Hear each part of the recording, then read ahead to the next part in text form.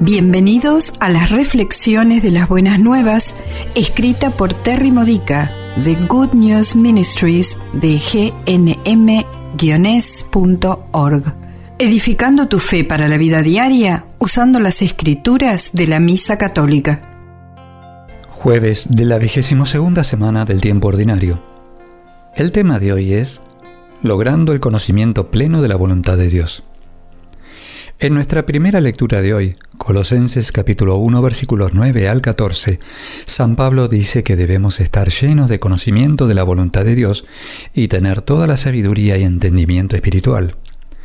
Esto elimina las dudas sobre las decisiones correctas que debemos hacer. Evita errores de interpretación de las señales que Dios nos da.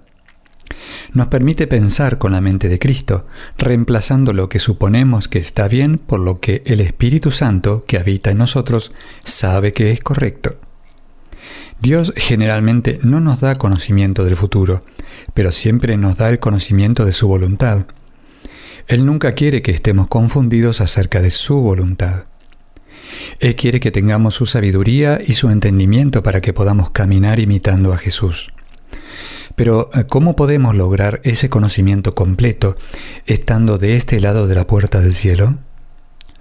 Observa que Pablo conecta toda la buena obra que da sus frutos con crecimiento en el conocimiento de Dios.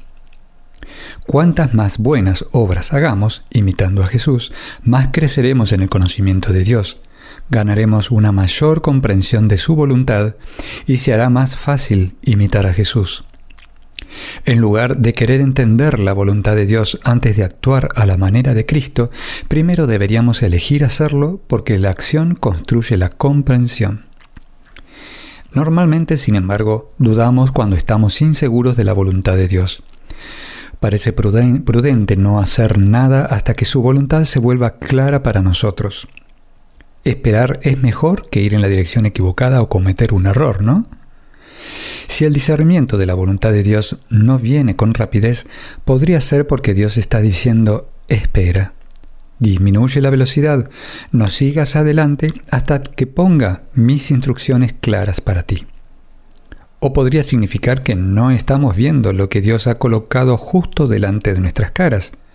No estamos escuchando su voz porque nuestra voluntad no está de acuerdo con su voluntad y no queremos creer en la verdad, o porque el miedo nos está dando un mensaje falso. La voluntad de Dios siempre se resume en una simple directiva que Jesús enfatizó: amor. Ama a Dios con todo tu corazón, mente y alma, y ama a todos los demás como a ti mismo. Para salir del modo de vacilación y dar un paso adelante en la voluntad de Dios, tenemos que hacer algo. Tenemos que hacer lo que el amor haría. Tenemos que tomar una decisión que dé buenos frutos. Si honra a Dios, si es amoroso hacia los demás y si va a beneficiar a nuestras almas, tenemos que dar un paso adelante en fe, confiando en que la buena obra que haremos será la voluntad de Dios. Si esto nos conduce accidentalmente fuera de su plan perfecto y preferido, podemos estar contentos de que al menos no estamos pecando. Dios está ciertamente muy complacido con eso. En nuestro acto de hacer el bien, incluso si cometemos un error en la interpretación de la voluntad de Dios, descubrimos la voluntad de Dios. Aprendemos haciendo, aprendemos de los buenos frutos que producen nuestros esfuerzos y también aprendemos de nuestros errores. Si realmente deseamos hacer la voluntad de Dios y seguir su guía, somos dóciles. Él, suavemente pero con firmeza, nos dirige de nuevo hacia el plan que Él diseñó. Incluso nuestros errores se convierten en bendiciones. Esta ha sido una reflexión de las Buenas Nuevas de Good News Ministries de gnm-es.org. Para más edificadores de tu fe, o para conocer más sobre este ministerio, ven y visita nuestro sitio web. Encontrarás reflexiones para recibir por correo o por mensaje de texto, retiros en línea, recursos de oración y mucho más para ayudarte a conocer el amor del Padre, para acercarte más a Cristo y ser lleno del Espíritu Santo. Visita hoy gnm-es.org.